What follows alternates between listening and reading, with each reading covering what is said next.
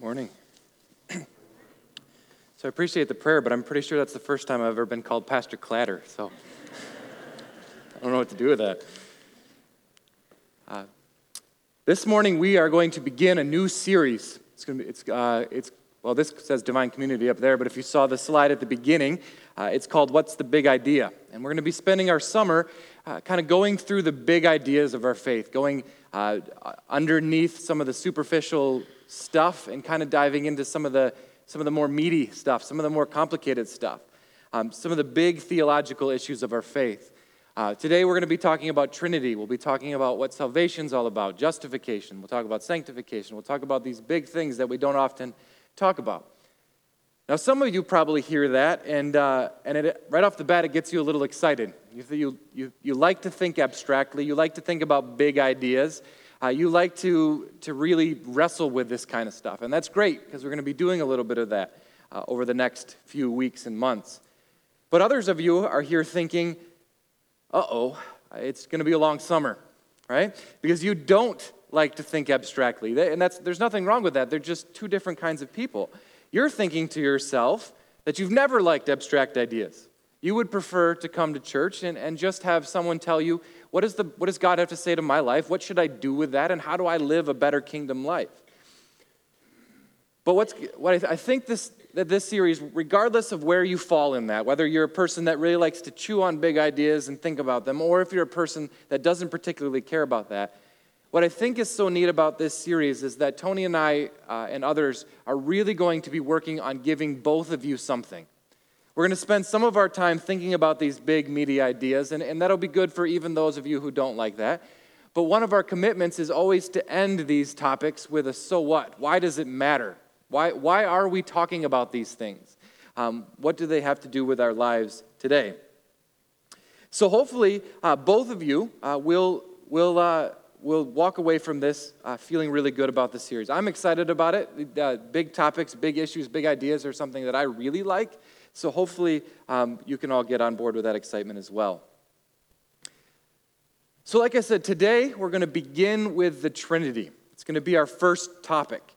Now, whenever we talk about these big ideas, these really complicated things like Trinity or whatever else we have, I just want to warn you right off the bat that no matter how much we prepare, no matter how much we try, we're going to have to leave some things off the table.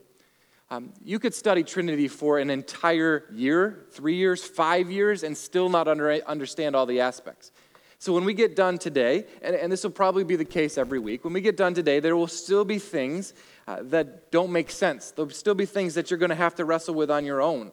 There's still going to be things that you're going to have to think about, try to understand better, try to expand on your own. And so what we're going to do today is really two parts. First, we're going to break down some of the big ideas within Trinity. We're going to think about those, and like I said, we'll leave some things unconcluded. And then we're going to end with the so what. Why do we even need to start to think about Trinity? So let's get started.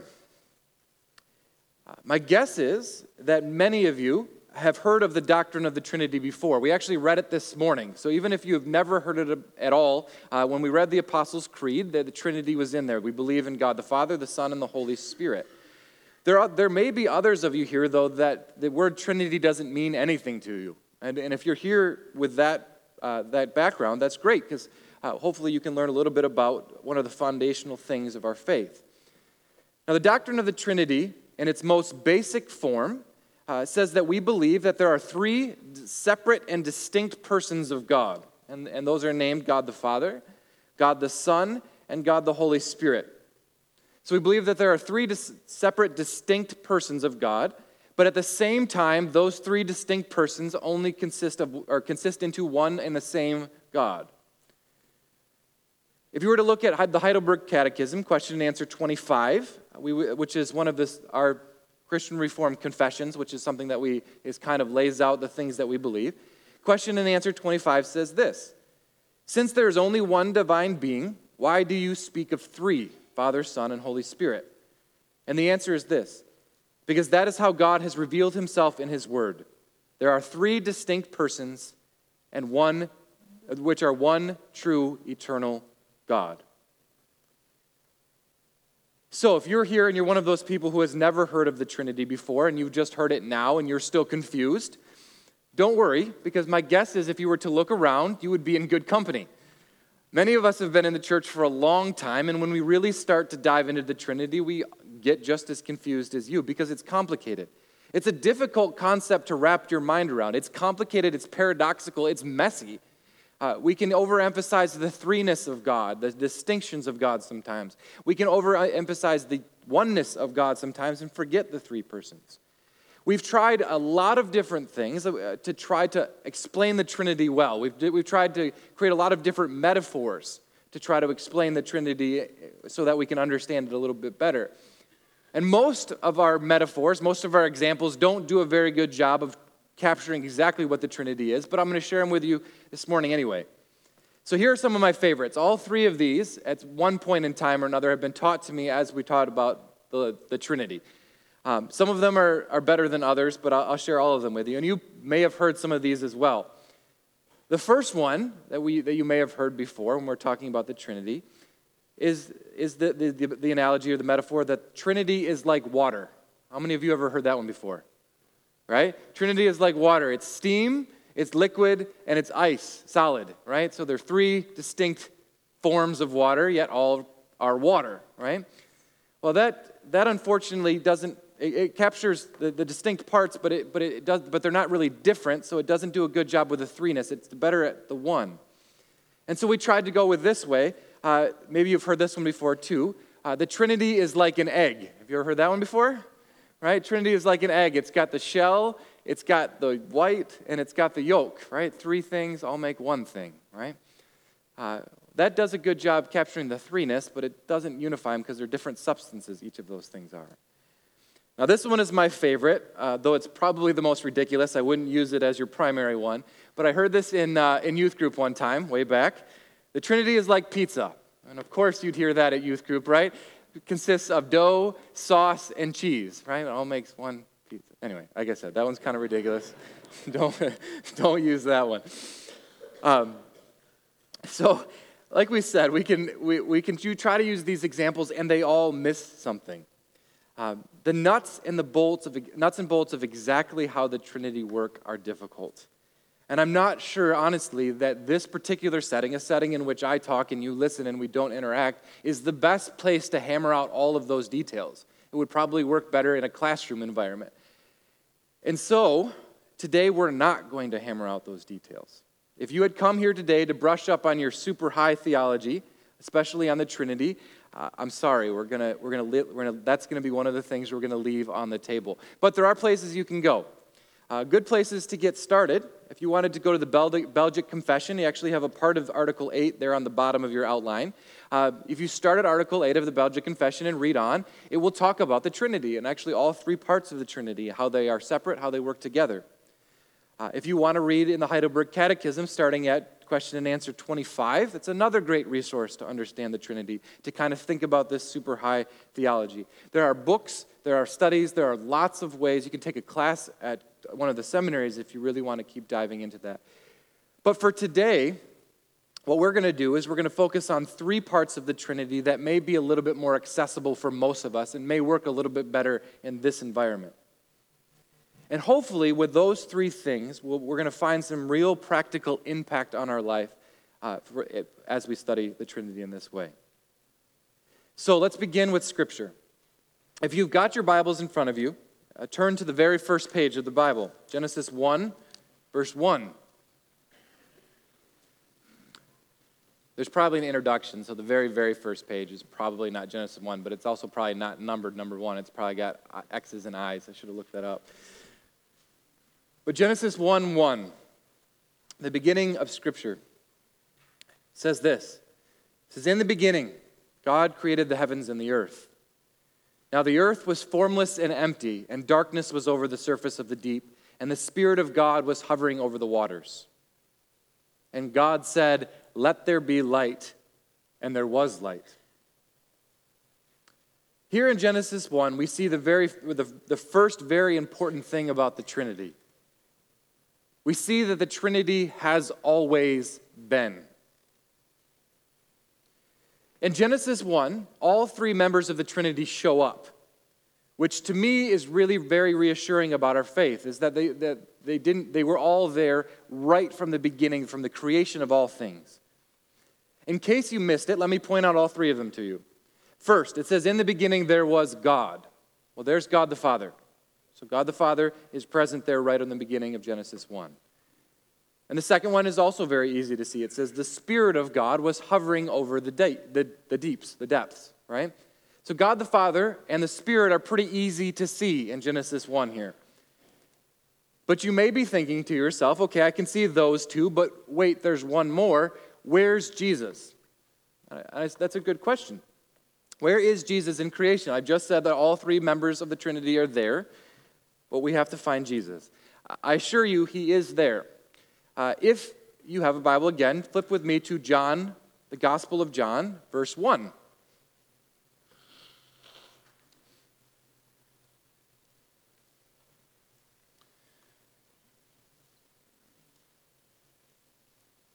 Gospel of John, verse 1 reads like this. It says, in the beginning was the Word, and the Word was with God, and the Word was God.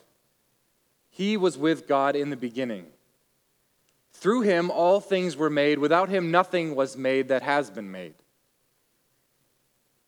So if we look at John 1 here, which is the most unique Christmas story we can have, we see where Jesus was. It says, in the beginning. So right away, we know that we're supposed to tie John 1 back to Genesis 1. The phrasing is the same. In the beginning, God created the heavens and the earth, and in the beginning was the Word. Those two things are meant to ride right alongside of each other. They're supposed to be tied. It's the same language. Have you ever wondered why John chose to describe Jesus as the Word? It's different, isn't it? It's not normal. He says, in the beginning was the Word, and if you continue to read through John 1, you'll know that it's very clear that when he says the Word, he means Jesus. He explains that later on. And so, but the reason he describes Jesus as the Word is because that ties us back to Genesis 1, verse 3. So we said that we have God the Father, we have the Spirit hovering over the deep, and in Genesis 1, verse 3, it says, and God said. God spoke. So what did God speak? God spoke word. That's why John says what he does in the next bit. He says, through him all things were made that have been made. Without him nothing was made that has been made. You see, Jesus is the word God spoke. He's the creating agent of all things. That's where Jesus is in Genesis 1 through 3. You've got God the Father, you've got the Spirit hovering over the deep, and you have Jesus being the Word God spoke. So we can clearly see the Trinity has always been. God the Father did not create Jesus. Jesus did not create the Holy Spirit. All three have always been and will always be. Which leads us to the next point. So we understand that all three members of the Trinity have always been, but Scripture also shows us that all three members of the Trinity have always been united as one. You may be listening to this and you say, okay, we have three distinct persons of God, but that means then we have three gods. That's been an argument that's persisted throughout history, but Scripture doesn't allow for that. If you look at John, and we're going to be all over the place today, I apologize for that, but it's in your outline too. If you look at John 10, verse 30, what we see there is Jesus being challenged by a group of Jewish people. They're challenging him on a bunch of different things. And in this interaction, Jesus explicitly says, I and the Father are one, the same, not distinct from each other. They're distinct but not different people. They're the same. And actually, it's quite a long interaction, and twice during this interaction, Jesus explicitly claims to be God. He implicitly claims to be God far more than that, but he says it explicitly, just like we said here, I and the Father are one, twice. So if that's the case then, it leaves us with no other choice than to accept that the two of them are together. And C.S. Lewis said that as well. You may have heard this quote before, but it does such a good job of explaining what we're talking about here. It's from Mere Christianity. It says this: I'm trying here to prevent anyone from saying the really foolish thing that people often say about Jesus. They say, I'm ready to accept Jesus as a great moral teacher, but I don't accept his claim to be God. That is one thing we must not say. A man who is merely a man and said the sort of things Jesus said would not be a great moral teacher. He would either be a lunatic on the level of a man who says he's a poached egg, or else would be the devil of hell himself. You must make your choice. Either he was a man and is the Son of God, or else a madman or something worse. You can shut him up for a fool, you can spit at him, you can kill him as a demon, or you can fall at his feet and call him Lord and God. But let us not come with any patronizing nonsense about him being a great human teacher. He has not left that open to us, and he did not intend to.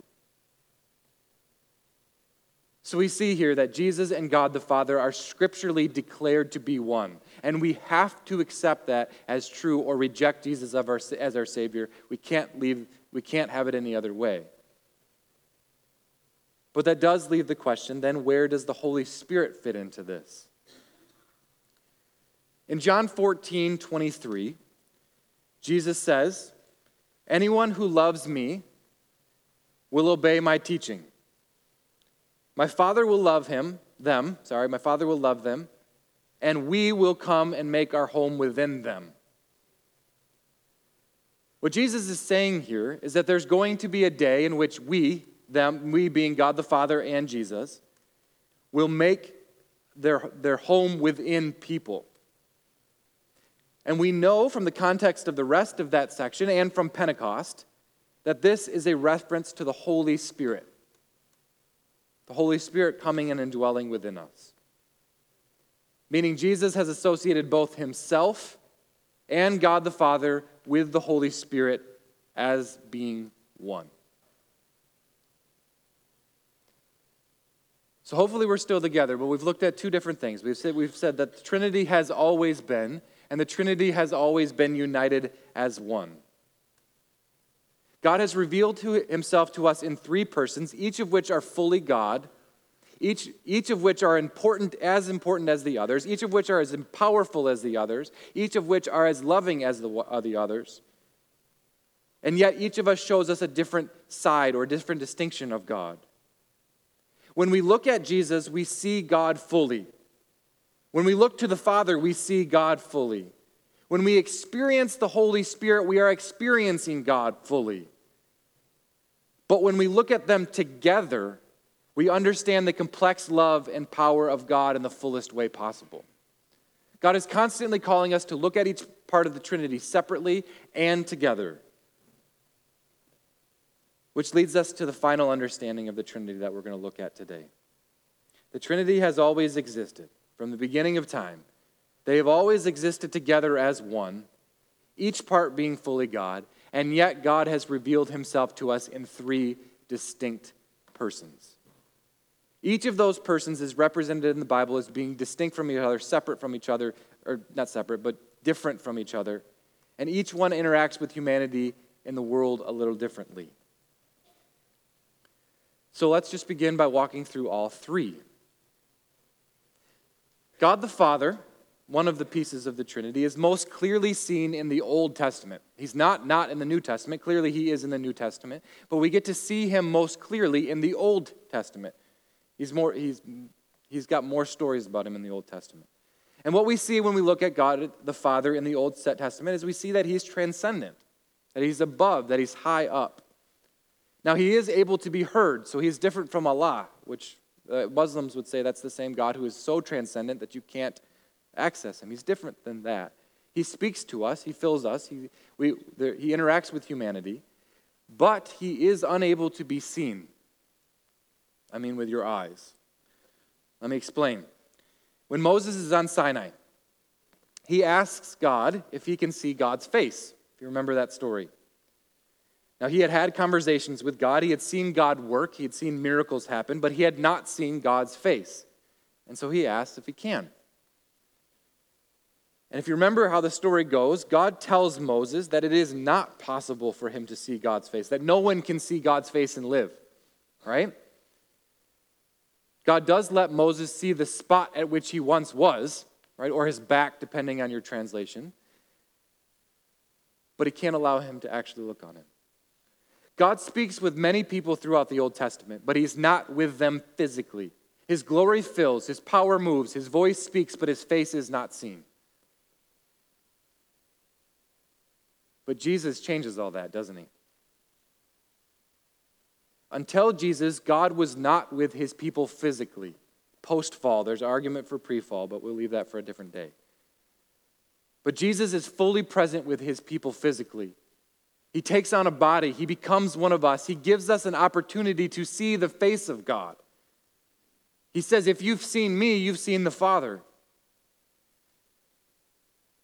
Jesus allows us to experience God in a new and different way. He talks to us. He walks with us. He touches us. And yet, through all of that, he continues to do the work his Father, God the Father, set forth to accomplish. He even says, not my will be done, but yours. Now we need to pause for just a minute because this is important. In order for us to understand how Jesus and God the Father are separate yet united in mission, we have to understand what the mission is. When we fell, back in Genesis 3, when humanity fell, we destroyed 3 relationships. We destroyed our relationship with God, we destroyed our relationship with each other, and we destroyed our relationship with nature. Right? Now, at that point, God could have said, good try, guys. Good try, Adam and Eve. Well done, not well done. Good try. I told you not to eat of the fruit. You screwed up, so you're done. It's over. Told you you were going to die. He could have wiped Adam and Eve off, been just, and started over. But he doesn't. Instead, back in Genesis 3, what he says to us, it says, Adam and Eve, humanity, you and I, instead of starting over, instead of me wiping out and trying this again, you and I are going to work to put those relationships back together, to restore what was broken. That's the story of the Old Testament, this purpose of the law. And it's exactly what Jesus did. Jesus worked to restore those 3 relationships. His death and resurrection on the cross restore our relationship with God, the Father, doesn't it? He spends the majority of his ministry teaching us how to restore our relationships with each other. Read through the Sermon on the Mount. But that's not it. He also spends a significant amount of time restoring our relationship with nature. What does he do? He heals the sick. He calms the storm. He walks on water. He restores the broken things of this world. Jesus allowed us to experience God in a new way, but not taking anything away from God the Father, but giving us a more complete picture of the fullness of God's complexity, while at the same time working towards the very thing that God the Father set in motion so long before. Jesus changes the way we interact with God the Father in the ways we've just expressed, and the Holy Spirit does the same thing. So we talked about the distinction between God the Father and Jesus, and now we'll talk about the distinction between the 2 of them and the Holy Spirit. God the Father and Jesus both function in the world externally of us, right?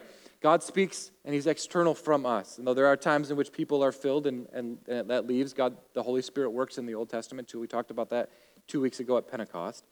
But God the Father and Jesus both function externally, outside of us. But the Spirit doesn't, right? We talked a few weeks ago at Pentecost about how the Spirit fills each of us, allowing us to interact with God minute by minute, day by day, inside of ourselves, functioning differently from the Father and Jesus, and yet proclaiming the same message. The message of the restoration of all things, the restoration of the broken relationships that were destroyed in Genesis 3. And we see that in John 14, verse 25, which says this: all of this I have spoken while still with you. This is Jesus speaking. But the advocate, the Holy Spirit, whom the Father will send in my name, will teach you all things and will remind you of everything that I have said to you. Peace I leave with you, my peace I give you. I do not give as the world gives. Do not let your hearts be troubled, and do not be afraid. So we see here that the Holy Spirit speaks as an advocate for Jesus. He reminds us of what Jesus taught, working together with the other two, God the Father and Jesus, to accomplish the mission set forth in Genesis 3. So you see, each member of the Trinity is distinct from one another, but they work together, functioning differently to bring about the restoration of all things. Though they express different characteristics of God and interact with the world differently, they nevertheless are not separate, but together give us a more complete understanding of the fullness of God, while each individually being fully God. Whew, deep breath, right? Now I get it. That's hard to chew on. You may be sitting here, some of you may be sitting here saying, I have only a little bit of an idea of what you just said. I understand that. It's tough. That was the first part. That was the abstract, chewy part.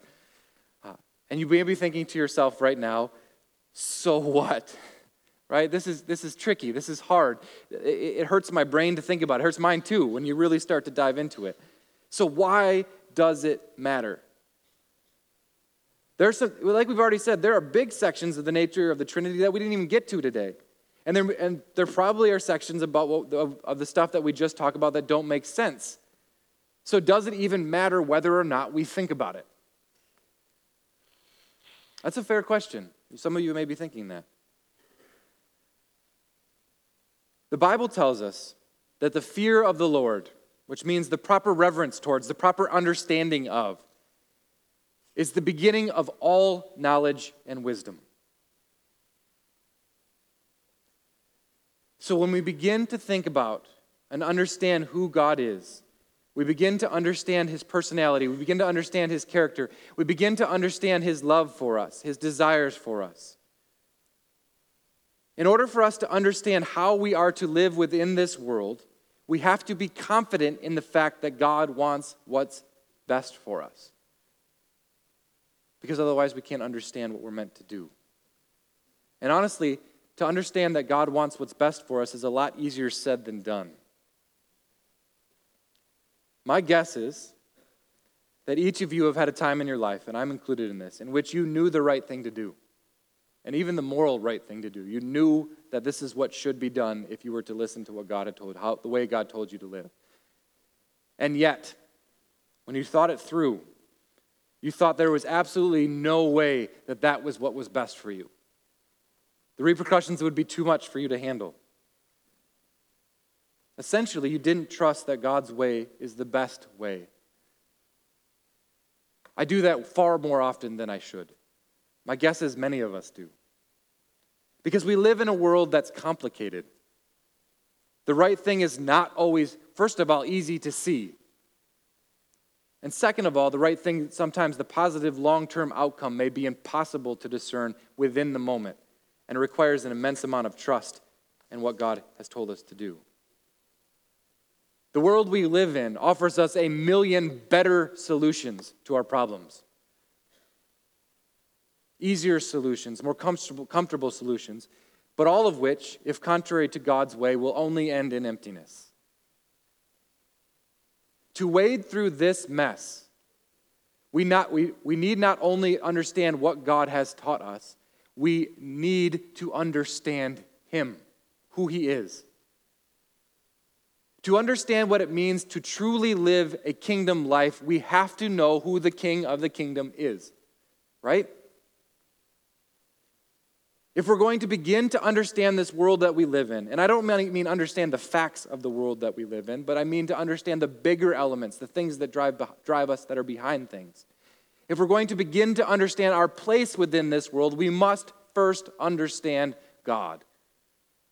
We must understand who he is, how he has revealed himself, and how to live in relationship with him.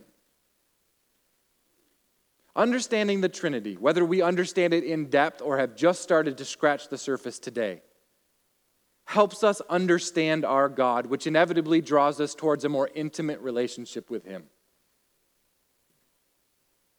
And that relationship is key to everything else in our Christian life. Back in Genesis 3, we humans screwed up the earth. We damaged our relationship with our Creator. We broke our relationships with each other, and creation itself longs for restoration of all things. Since that moment, God has been revealing Himself to all people with the expressed purpose of joining up with us to put this messed up place back together. So why do we need to think about Trinity? Because to understand Trinity is to understand where you fit within that story. To understand the Trinity is to understand God's love for us and His desire for us to know Him more completely. Whether it's each individual person, and you can spend a lot of time, and you should get to know each individual person of the Trinity on their own. But you should also spend time getting to know each member of the Trinity as the way they work together in their beautifully divine community. To understand the Trinity is to begin to move into a deeper, more intimate relationship with your Creator. And begin to work with Him towards the restoration of all things through the salvation given through Jesus Christ, but also the power available through the Holy Spirit.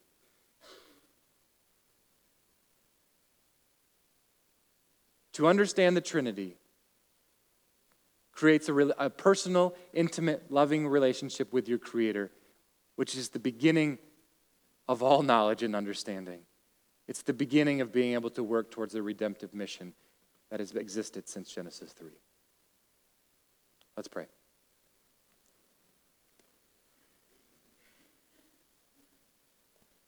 Father God, we thank You for how You've revealed Yourself to us throughout Scripture. God, we pray for Your wisdom and understanding and even how we get to know You better. We know that You're far too big for us to completely ever understand, even if we had an eternity to try to figure that out. But we pray that You give us a desire in each of us to continually work towards learning a little bit more about You each and every day of our lives so that we can create a better, more deep, intimate relationship with You each and every day, so that we can live the kind of kingdom lives You've called us to live. We pray all of these things in the name of Your Son, Jesus Christ, and through the power of the Holy Spirit. Amen. Will you stand to sing with us?